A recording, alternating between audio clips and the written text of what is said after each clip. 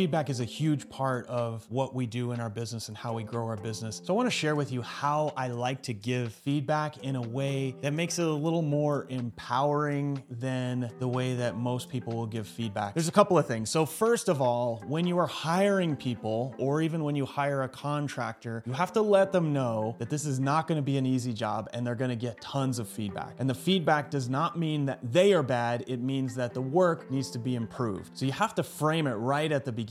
If you are kind of like real hesitant and you're trying to really make this work for people and you're not willing to have uncomfortable conversations, then feedback isn't going to work. So you have to frame it at the beginning like you're going to get lots of feedback in this job, but if you work on improving every day, then you will improve every day. You'll get more pay, you'll get more opportunity. All of these great things are going to happen. The framing is super, super important. Now, if you have employees and you didn't frame it this way, then you just schedule a meeting and you tell all of them, look, we need to improve what we're doing every day. So I'm going to start giving you guys a tremendous amount of feedback and I want you to do the same with me. So you have to frame it up to begin with. Okay, now you've done the framing. The next thing you're going to do is every single time that they produce some sort of work, you give them feedback on it. And what I like to do just to keep it consistent is I like to give them 1 to 3 things they did well and then 1 thing that needs work. So let's say that you hired somebody to publish some posts on Instagram for you. Okay, great. You gave them a bunch of instructions and then they published a couple of posts. So you go through, you open up Loom or some sort of screen recording app and you look at those posts and you review them while you're recording and you say, okay, great. Here's what I liked and here's what needs work. So I like the fact that you had a attention-grabbing headline. I liked that you color graded that photo, but I didn't like that you put all of the hashtags into the description. You should have put them in the comments or whatever it is. And then the next one, you can say, hey, I love that you picked a photo that